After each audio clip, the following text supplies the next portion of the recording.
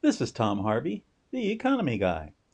Welcome to the world of macroeconomics and how it affects you. I am looking at the world's economics, trying to interpret them, and more importantly, wondering where they are going and what they are going to do to us in particular. So, this is your window into that world. I don't give any personal financial advice, I just give information and facts as I see them, and occasionally my opinions. I want this to be an educational show for you so you can learn to think for yourself and make your own great financial decisions. Please enjoy it and welcome.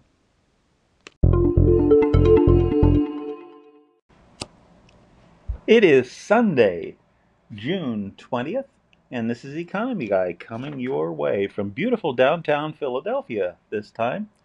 I have been to a conference in Dallas, and I may tell you a little bit about that later, but this is going to be a very short Economy Guy this time. And let's get into it. The markets were kind of interesting this last week. The Dow ended at 33,290. That's down 1,190 points. That's a big, big, big 5 days in a row. The Dow went down 1,190 points. Is this the beginning of the end for the Dow? I don't think so. Too much money going into it, but that was a heck of a big day. A lot of negative news for stocks, I guess. The 10-year bond 1.45 compared to 1.46, no change effectively.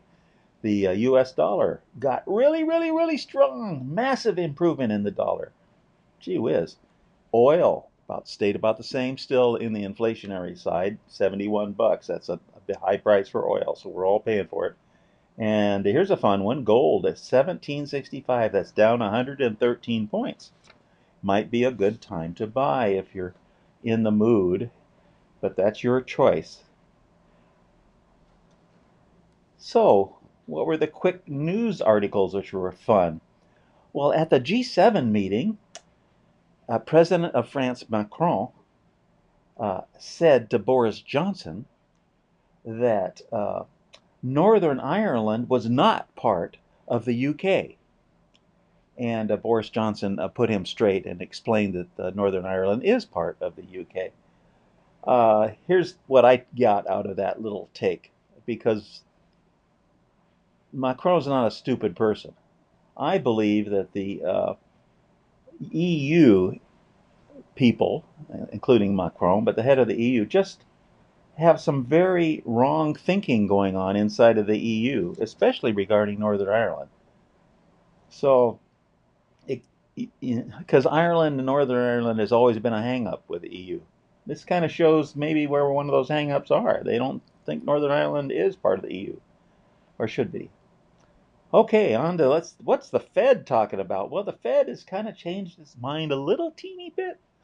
The Chairman Powell has come out and said that the average inflation rate in the United States turn out to be averaging around 3.4% rather than the 2% he said before. That's, we're talking about a lot more inflation. Well, he's kind of coming around to thinking that too. And he's also said that the interest rates that the Fed has may rise sooner than he did before. He's saying that perhaps there could be 2 interest rate rises in 2023, and in the past he says there's not going to be any until 2024. So he's bringing them forward. Again, it's so far out in the future that it'll all change many times between now and then. And the United States is in an amazing position of having high unemployment. There's 9.5 million people without a job that would like to have a job. And we have a labor shortage at the same time, because 3.5 million people are still getting benefits. Can you imagine having high unemployment and a labor shortage simultaneously? This is a unique time in our history, and so be it. So, what did I learn at this conference? Well, this conference was about electricity in the human body, and what I learned is that electricity flows throughout your body, and if you don't have electricity, you die. Pretty simple as that. And if you have a very low charge, you get cancer. If you have a high charge, that's good. You make good cells, and you replace and replenish anything you have in your body. That's what the body does. It heals, and it keeps you alive. So you have to give it the right food, the right energy, the energy being voltage, and that's the way it is. There are 6 electrical circuits in the body, and there's an alternate electric paths to those that came through the umbilical cord.